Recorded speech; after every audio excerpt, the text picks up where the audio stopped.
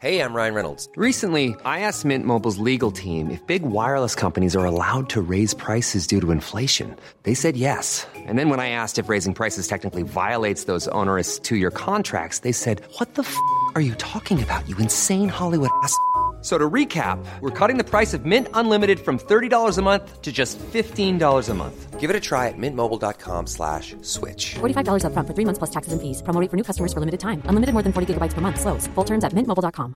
You should celebrate yourself every day, but some days you should celebrate with jewelry. Whether you want to commemorate an unforgettable moment or just bring some added sparkle to your collection, Blue Nile can offer you expert guidance and a wide assortment of jewelry of the highest quality at the best price. Go to BlueNile.com today and experience the ease and convenience of shopping Blue Nile, the original online jeweler since 1999. That's BlueNile.com. BlueNile.com.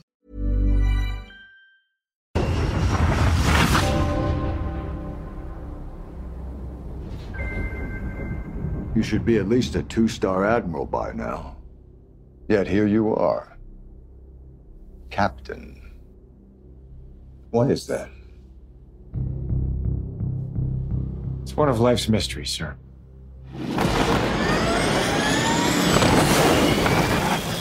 Top Gun is back. And in the sequel, it's not only Maverick that's the Top Gun. It's America too.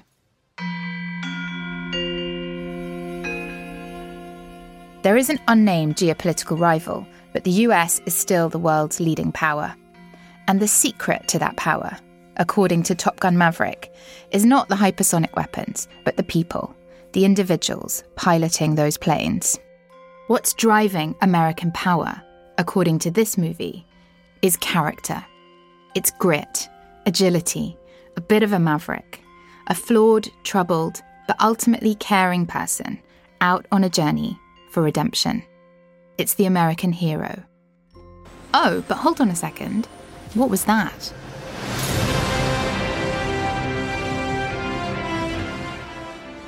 I'm watching the trailer, and Tom Cruise's character Maverick just put on the bomber jacket from the first movie, but this time, the Taiwanese flag patch on the back has been replaced with a weird red triangle. This is a film that oozes American confidence and military prowess.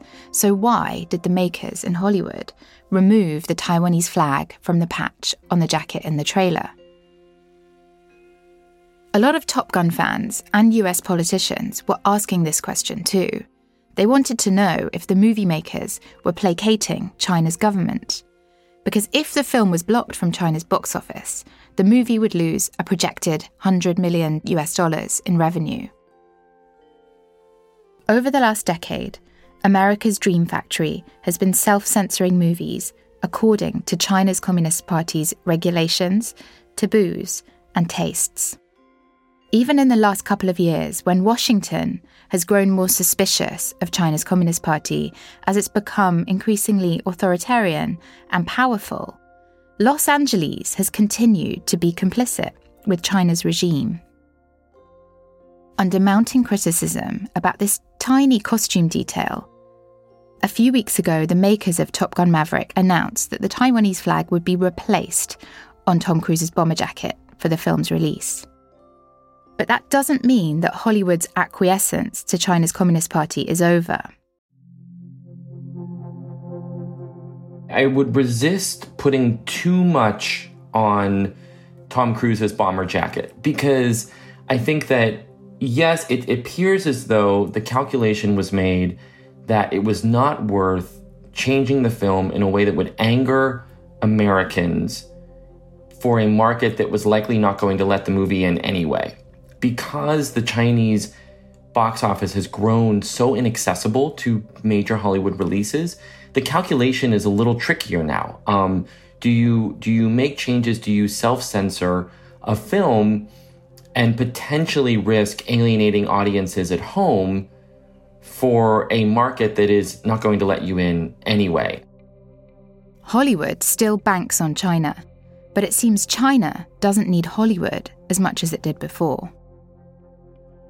What had been something of a marriage for 10 or 15 years, an awkward one and certainly not a perfect one, but a marriage nonetheless, is now becoming more and more of a separation. And China's officials seem to be indicating that they do not feel that they need Hollywood films economically. Chinese audiences in their tastes have shown that they don't care for Hollywood films as much as they once did. One of the main and most popular channels of cultural expression in the West has rendered itself unable to critically examine the biggest story of our time, the rise of China. That's why there's no Hollywood movie about the Tiananmen Square massacre or the re-education camps in Xinjiang. There's no Hollywood movie about Falun Gong or about how the CCP crushed one of the largest ever protests in the world when 2 million people took to the streets for Hong Kong's freedom. And there's no likelihood of Hollywood making any of these movies anytime soon. I'm trying to understand why this is, what's at stake, and does it even matter? I'm Poppy Sebag Montefiore, and this is the Slow Newscast, Hollywood's cultural revolution. I want to know, how did it all begin? How did the world's most powerful storyteller fall in love with the world's biggest box office and decide it was okay to let China's Communist Party call the shots? And I think I've found the moment when the Hollywood-China romance caught a light, and the person who helped make it happen. Anyone with an IQ of more than 1 would see the opportunity in China back then in the early 2000s. So, of course, I dove headfirst into it, knowing that, yes, this was sort of a crazy turn of events in my life, but that it would pay off, and it did.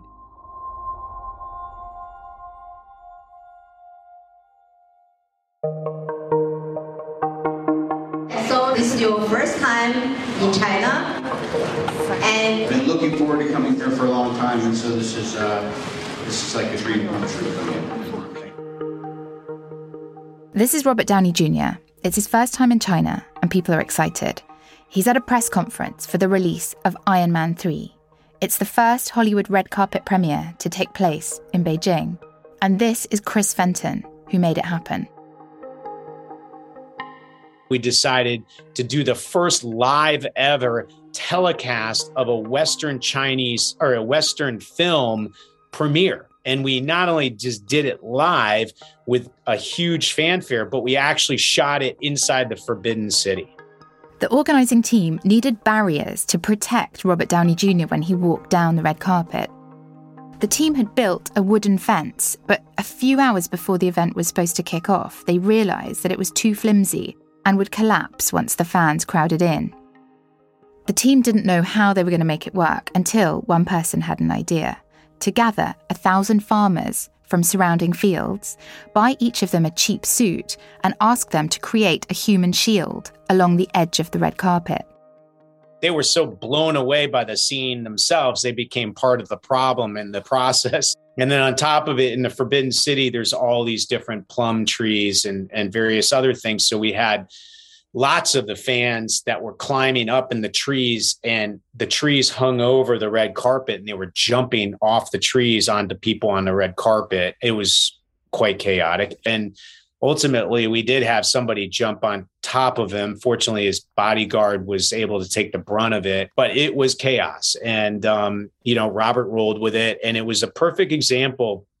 I remember talking to his publicist after, and she said, I can't wait until China figures out how to do this right and starts doing it the way that we expect them to. And I said, no, this is China. They're going to do it the way they want to, and we're going to have to live with that. So my rise was far from perfect. It had a lot of falls and a lot of fails, right? And the Lehman moment was one that obviously hit me very personally. I'm still pretty angry about it even today. And it also opened my eyes to the fact that our system has lots of flaws too.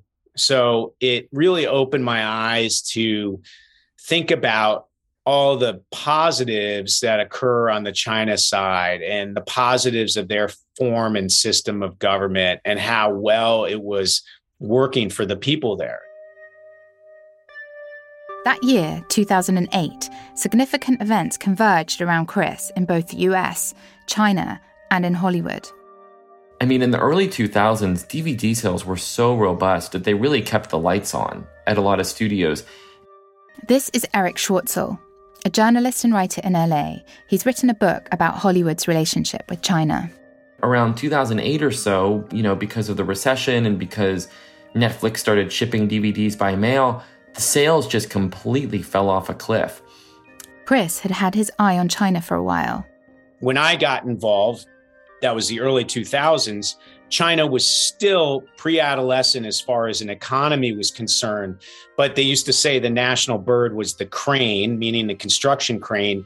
Every time I went over there, you'd see a new building that wasn't there a few months prior. And you started to really notice, wow, all the projections of how big this country is going to be as far as market size were all starting to come true, and maybe even going farther than what those projections were. So even in the early days, maybe the money wasn't that big, but you knew it was going to be huge. And in that year, 2008, Beijing hosted the Olympic Games. It was boom time. Here was China, a country of over 1 billion people, with only 5,000 movie screens. China's Communist Party looked like it was opening more to the world. Chris saw the potential and was perfectly placed to be a China-Hollywood go-between. After some success bringing Hollywood movies like Looper to China, Chris saw the potential for Marvel, and he had his sights on Iron Man 3.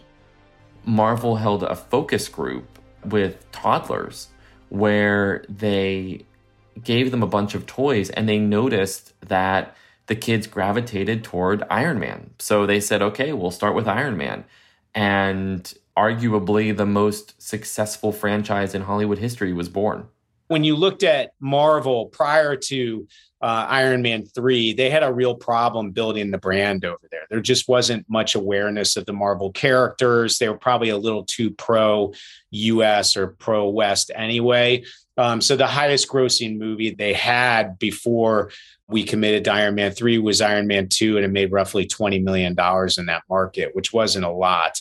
Iron Man 3 ultimately did $20 million in its first opening day. So how did he do it? His idea was that bringing Chinese investment would help guarantee the film's acceptance into China's market and make it a success there. First, he had to convince Marvel to come on board with his plan. So Chris and his team at DMG Entertainment invited a Marvel exec to Beijing, and from the moment he touched down on the tarmac at the airport, a charm offensive began. Chris and DMG fast-tracked him through immigration to a fleet of cars driven by former PLA soldiers and F1 drivers.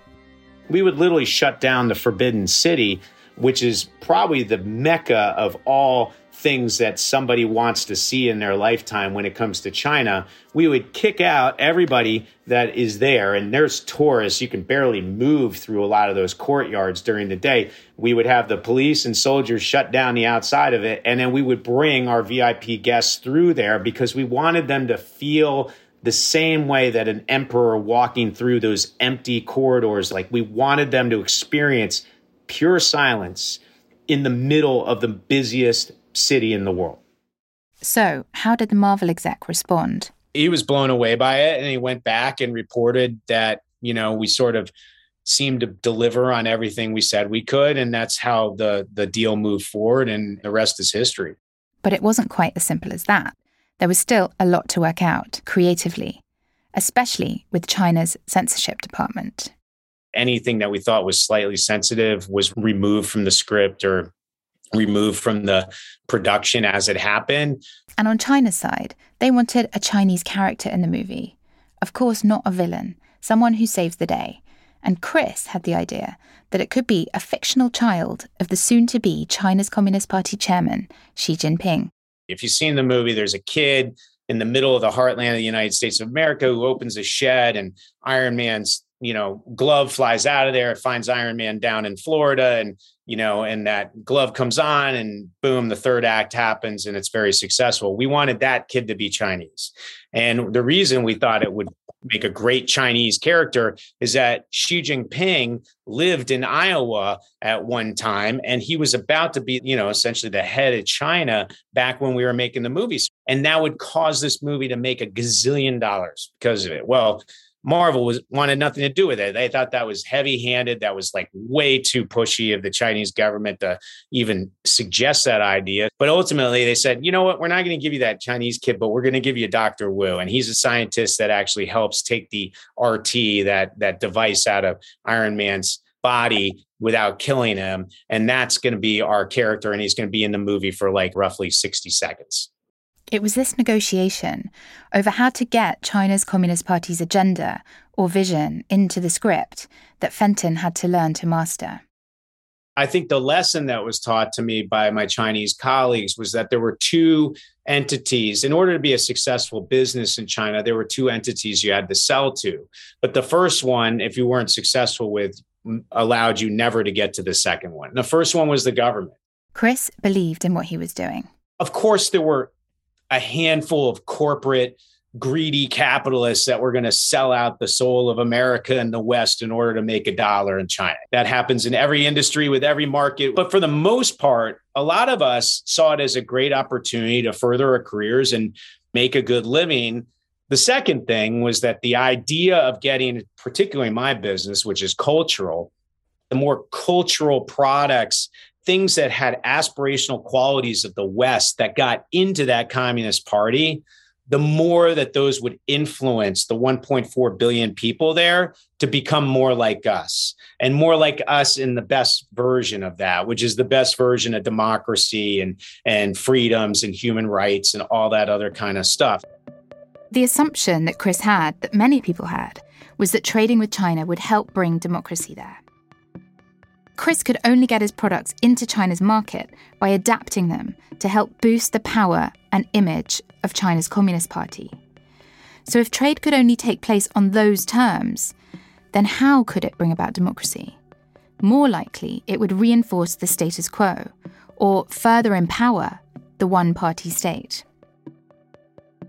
Meanwhile, back in those boardrooms with Chris, the push and pull of the negotiations between Marvel, DMG, and China's state film censors just became the normal stuff of his day-to-day work. It was a really interesting sort of over time chemistry that worked and became the reason why China allowed Iron Man 3 in, why they allowed it to be the biggest hit ever at that point, and why it allowed Marvel to become the most valuable entertainment IP on Earth in that market. This is how looking away and self-censorship became part of the chemistry, the sparks that ignited this China-Hollywood affair. Commercially, it worked. Iron Man 3 boosts Marvel's fortunes beyond their dreams. I mean, the movie was only supposed to make $700 million worldwide, and our deal was based on those kind of projections, but the movie made $1.3 billion. That was one of the most successful movies of all time. Chris and DMG Entertainment do well out of it too. We took this company that was worth maybe $50 million when I got involved. And over time, because of Iron Man 3 and Looper and a lot of the stuff we were doing on a global basis, we went public on the Shenzhen and had a market cap at one point of $8 billion US. It was quite a ride. Iron Man 3 is a really important moment where we see that there's this first big Marvel blockbuster in the era of the growth of Marvel blockbusters that brings together the Chinese market and the US market in a formal way. This is Anne Cockus, an academic who writes about China and Hollywood. So it's a milestone, and commercially it's a hit. But interestingly, Iron Man 3 was critically panned by the People's Daily, China's state newspaper. And Chinese audiences didn't like how Dr. Wu was not really a fully formed character and was just clearly tacked on to the movie. Hollywood had given a lot, but it wasn't enough. So this is your first time in China. And Yeah, it's very exciting. I've been looking forward to coming here for a long time, and so this is like a dream come true for me. But I just people who know me back in America know that I'm very interested in all things Chinese. I live a fairly Chinese life in America. Robert Downey Jr. isn't exactly clear about what he's referring to here. Apparently, he's into traditional Chinese medicine and kung fu. I don't think he's referring to life under Chinese Communist Party censorship, but he might be. I love your movies. can you name some? Well, yeah, I could probably name about 300 of them. How long do you have? The Hollywood-China romance starts out a little bit awkward. Fast forward a few years, and now it's much clearer to everyone. Top Gun Maverick lost its Chinese investor. Cinema audiences in Taiwan are whooping with joy every time they see their flag on Tom Cruise's jacket. But in those intervening years, the self-censorship in Hollywood for the CCP has become part of the norm.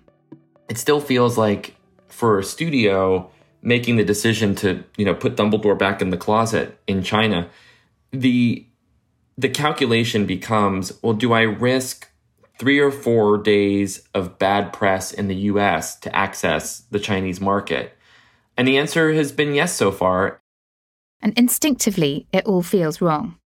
Co-option on the CCP side, complicity on Hollywood's. But it's unclear now what the alternative can be. This is a story far bigger than Hollywood, because the minute we run into ideology determining whether or not Western businesses can continue doing business with China, we're talking about studios, we're talking about Tesla, we're talking about Apple, we're talking about sports leagues, we're talking about Louis Vuitton. I mean, every conceivable Western sector is going to have to be answering for this if it tips into a political no-go zone. And I feel a bit confused about it all. On the one hand, there are over 1 billion people in China, on the other side of China's Communist Party's censorship rules, and we want to be open and interconnected. Is a little bit of self-censorship okay? Or do each of these tiny examples build up into something more problematic for democracies and also for people inside China? I've been in a fog about all this for weeks, and I kept getting stuck in this same loop until I saw a film at the Genesis Cinema in Mile End, London, in the middle of March this year, as part of the Hong Kong Film Festival in the UK. This film shunted everything into perspective for me, but before I tell you about it, there's another Hollywood superhero movie that came out a year after Iron Man 3 that I'd like to tell you about first.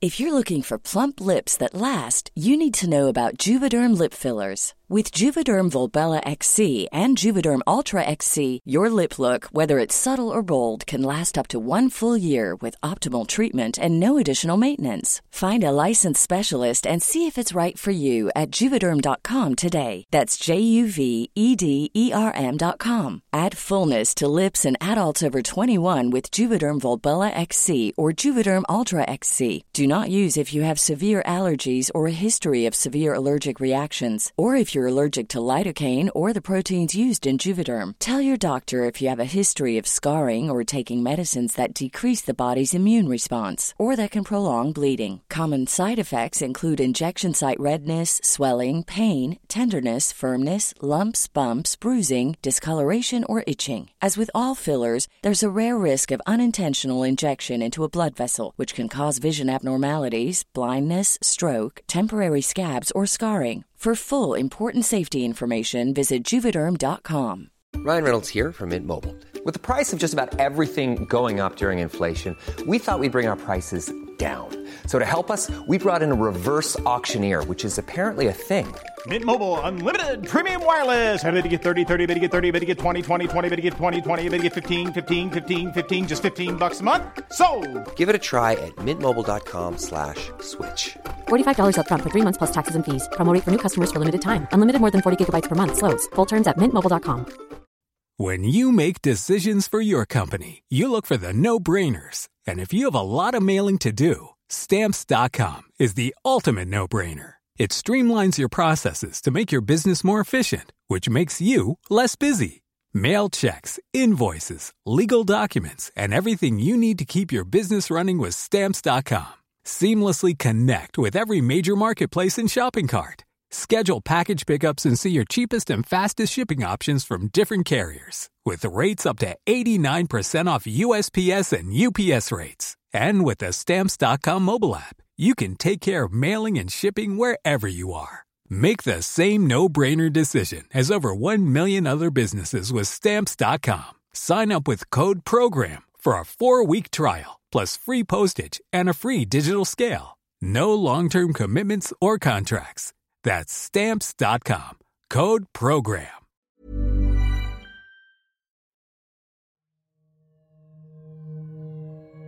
It's 2014 in Hong Kong, and a giant silver transformer robot is glistening on the edge of Hong Kong's Victoria Harbour.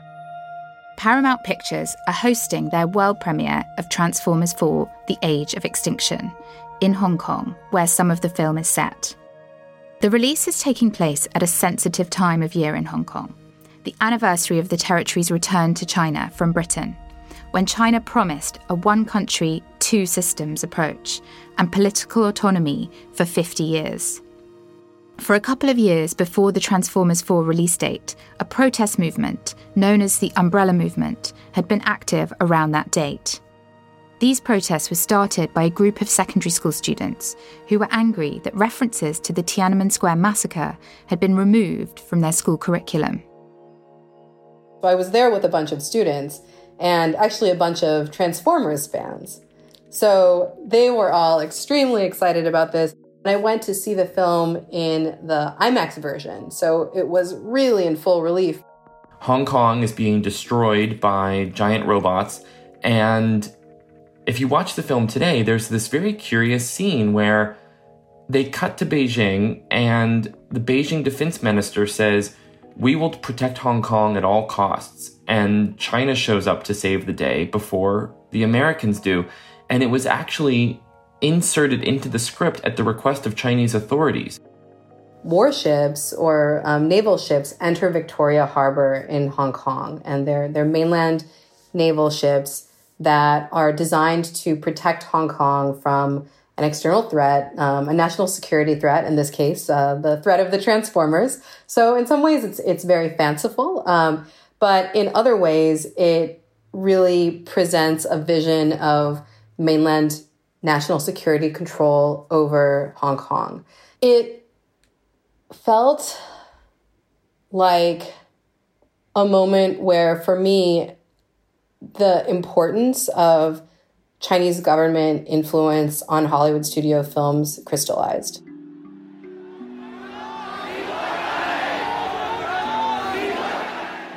Cut to 5 years later, 2019. Now Victoria Harbour and the streets of Hong Kong are thrumming with protesters. They're in a battle with the CCP for the city's freedom. Hong Kong's pro-democracy movement took to the streets again today for a massive and peaceful march. An estimated 1.7 million people, a quarter of the territory's population, took part. In Hong Kong, hundreds of thousands of people have taken to the streets for a huge rally against a proposed extradition law. The law would allow suspects... A spokesman for the Hong Kong office of China's government condemned what he called the protesting thugs and promised they'd be punished. I would like to warn all these criminals, don't ever misjudge the situation and mistake our restraint for weakness. Don't ever underestimate the firm resolve and the immense strength of the central government and the people of the whole country to maintain Hong Kong's prosperity and stability and safeguard the fundamental interests of the nation. So, in 2014, when Transformers was made, who knows to what extent people in Hollywood could have twigged that they were prefiguring a real message that the CCP would use again a few years later, a propaganda message, a fake news message, against people trying to hold on to their freedom. It should come as no surprise that Chinese officials really control what audiences in China see, but they really control what audiences outside of China see. And only the shiny, glossy, developed version of China is shown to foreign audiences. During those 2019 protests, Chris Fenton happened to be in Hong Kong. He's there as part of a congressional visit, and this time he's in a boardroom with Carrie Lam, Hong Kong's then chief executive, the person implementing, on Beijing's behalf, this extradition bill that sparked the protests. And Chris was hearing Carrie Lam's side of the story, and he sympathized with her. There was a part of me that thought she had the hardest job on earth because she had to placate Beijing and had a populace that she was in charge of that was very, very frustrated and upset. And then sitting with protesters was fascinating too, because you learned a lot of the nuance of what they were frustrated about and sort of how the media was covering it, but then also really sort of what the underlying story was. It was startling when you saw pepper spray being sprayed on protesters, when you heard a protester talk about what their problems were, when you saw graffiti that said "Free Hong Kong" on every street. That was quite daunting. Even up close in Hong Kong, it was hard for Chris to take in that a new, oppressive political reality was taking hold. But there was another filmmaker on the streets of Hong Kong in 2019, Kiwi Chow, and he was trying to get the protesters' side of the story out to the world. I was hoping to appeal to the world. The documentary not just for Hong Kong people to watch, but for the whole world to watch. Kiwi usually makes rom-coms, but over the years he'd been worried about the gradual ebbing away of Hong Kong's freedoms and the self-censorship in Hong Kong's film industry. Once the protests started, he decided to document them. I became the front line. I had to use this helmet to shield myself for a bit. My skull felt a shake, and I was the most scared then because I could feel the force. It came just like that. He was filming an impossible battle. Hong Kongers against the might of the CCP. The code word for going to protest was going to dream. This event relates back to the feeling movies give me, which is that you are not alone. You're not alone in this. When you come out and you see those actual people, you see the number of that energy is very powerful. If you ask me, it was really like a dream come true. One of the main protest slogans was "Free Hong Kong, Revolution of Our Times." The protesters used this phrase because they felt that they were on the front line of a global struggle against the increasing rise of China's authoritarianism. Kiwi decided that Revolution of Our Times would be the title for his film. In early 2020, the protests were suppressed, the pandemic hit, and Hong Kong introduced a new national security law. Now, even to say those words, Revolution of Our Times, was illegal. This is what direct Chinese Communist Party censorship looks like. Merely being sympathetic towards the protesters of 2019 meant one might be convicted. That's very hard to swallow. If you were filming a documentary, it was already very dangerous and risky. Kiwi had to decide whether to drop his documentary about the protests and get on with his next rom-com, or risk prison and respond to what was happening around him. He decided to act. Self-censoring leads fear into one's heart. As in, everything you do, you'll be thinking left and right, fearing left and right. It's a tormenting thing. It's like being held by the neck. As a creative, you have this strong desire for freedom. The belief is the more freedom you have, the more wild your imagination can go, right? Thinking left and right, I think that's a stressful and fearful process. You're strangled and you're dead. He talked it through with his family, even with his 7-year-old son. I asked him this question. I said, there's the potential of Dad getting arrested because of the movie Dad has filmed. And if arrested, Dad will have to be separated from him for a long time. Should Dad still pursue the movie?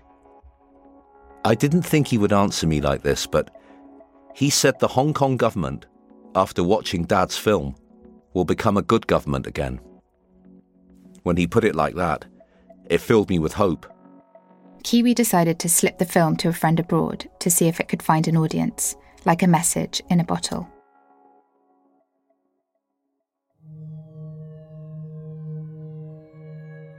It's 2021, and China's Communist Party not only has influence over Hollywood studios, but also distributors and film festivals. So Kiwi is stunned when he hears that Cannes Film Festival has invited him to screen Revolution of Our Times. He was full of conflicting feelings. To have your film screened at Cannes is a dream for any filmmaker, but on the other hand, it's so high profile, it could lead to his arrest. Cannes had a plan. They were going to keep the screening totally secret and only announce it once it had taken place, so if nobody knew about it, it couldn't be stopped. So Kiwi decided to hunker down in Hong Kong and let Cannes screen the film. I will use an analogy. Psychologically, I prepared myself for Typhoon Level 10, which is the highest rating for a typhoon in Hong Kong. The screening was a success, and to date, Kiwi hasn't been arrested. But international sales for the film didn't come quick. When the Hong Kong Film Festival in the UK announced a screening of Revolution of Our Times, the box office website crashed. The phone didn't stop ringing. Dozens of people lined up outside for tickets. The Genesis Cinema in East London told me they've never seen anything like it. I managed to get a press ticket, and I watched it with around 500 Hong Kongers. Before the movie began, the audience were chanting the protest slogans, Free Hong Kong, Revolution of Our Times. And once the film started, the audience began to weep. And as the film showed the protesters being beaten by official police and by hired gangs, it felt like a warning, as though the film was saying this is the logical conclusion, the extreme end of what can happen when you start giving in to authoritarianism. This is what it looks like to lose your freedom. Don't give it up. All of us got smacked in the nose at some point and realized, wait a minute, this is not in the best interest of the West or our allies in the United States of America. It's actually to the detriment of our long-term health. It wasn't at the protests in Hong Kong where Chris got his smack in the nose. It was a month later, back home in LA. I was standing on a soccer sideline watching my kid play soccer, and it was like a timeout. And I looked down at my phone and somebody forwarded me this tweet from Daryl Morey, the GM of the Houston Rockets. Fight for freedom, stand with Hong Kong, or something like that. The Houston Rockets, a basketball team. I looked at it and I go, geez, who's Daryl Morey? And I realized he was the GM of the Houston Rockets. And I said, oh my God, he just took the side of Hong Kong and the protesters. That's going to be terrible for the NBA. And the dad standing next to me said, well, why is that? Like, why he should be able to say that? And I was like, yeah, he should, but he can't, because the NBA's biggest market outside of the US is China. And he's like, wow, that's crazy. I say, well, just wait, you'll see. And then over the next 24 hours, we saw it unfold where like China just got ripping mad at the NBA and shut them down, and all the businesses and the partners fled and everything. And for some reason, which is hard to explain, it was the NBA's cravenness towards China, the deletion of Daryl Morey's tweet, and the response to that in the media, which becomes the moment when the scales fall from Chris's eyes. From that trip, when I got back, and it spilled into the moment a month later when Daryl Morey tweeted that and all the geopolitical controversy occurred around the NBA. For me, it was a buildup of that straw that broke the camel's back rather than one simple moment. Because even with that Fight for Freedom, Stand with Hong Kong tweet, that didn't wake me up out of the trance. It was actually watching over the next several days all of this controversy erupt and all the criticism erupt.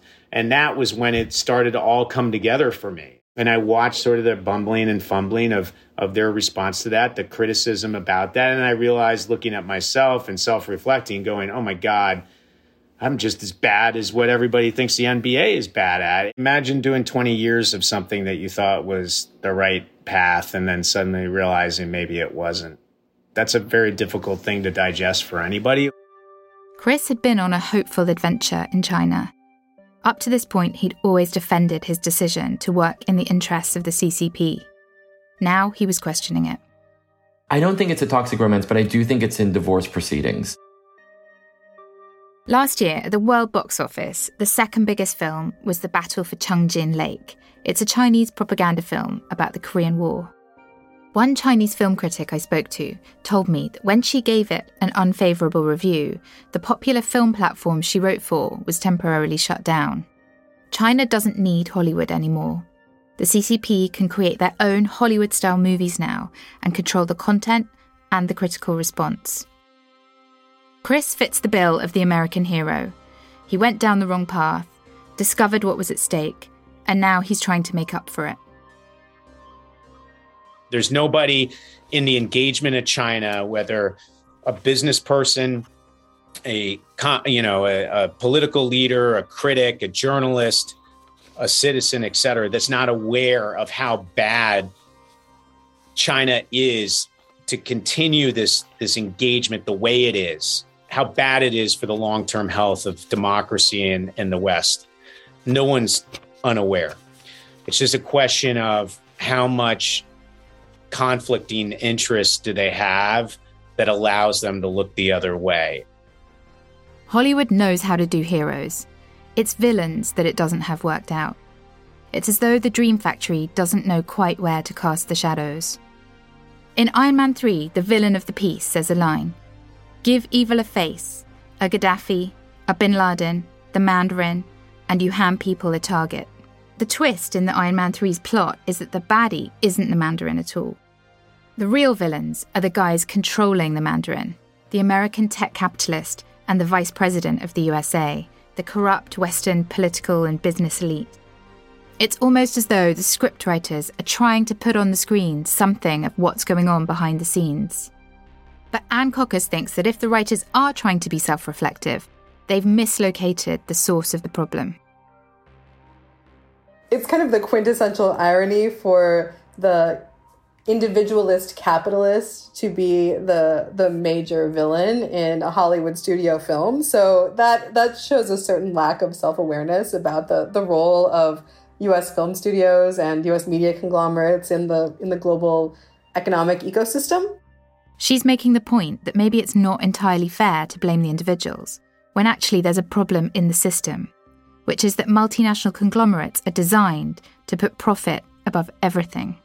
I think the capitalistic instinct you had was you could put your foot in two different boats and the boats would stay close enough that you could avoid getting wet. And I think over time, the boats now are separating and it's becoming obvious to almost anyone doing business there in China that you're going to have to pick one of the boats to stand in.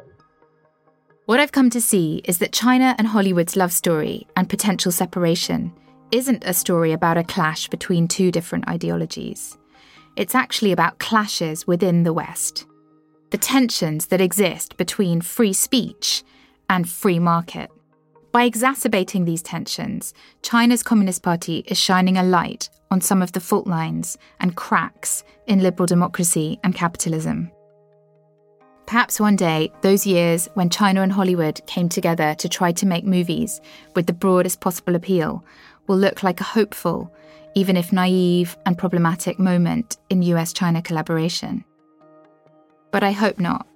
I hope that Hollywood and China will find better ways to collaborate and make movies together, but in ways that strengthen democracy rather than bend to authoritarianism. And Chris Fenton is on the case.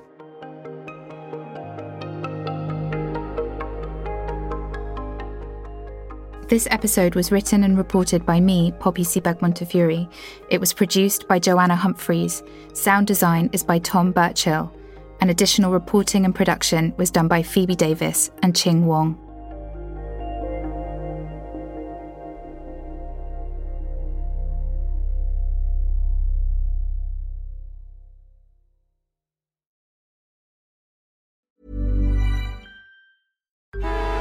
Traffic jams, tailgating, pile-ups.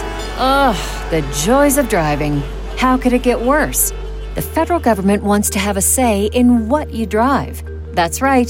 The Biden administration's EPA is pushing mandates that would ban 2 out of every 3 vehicles on the road today.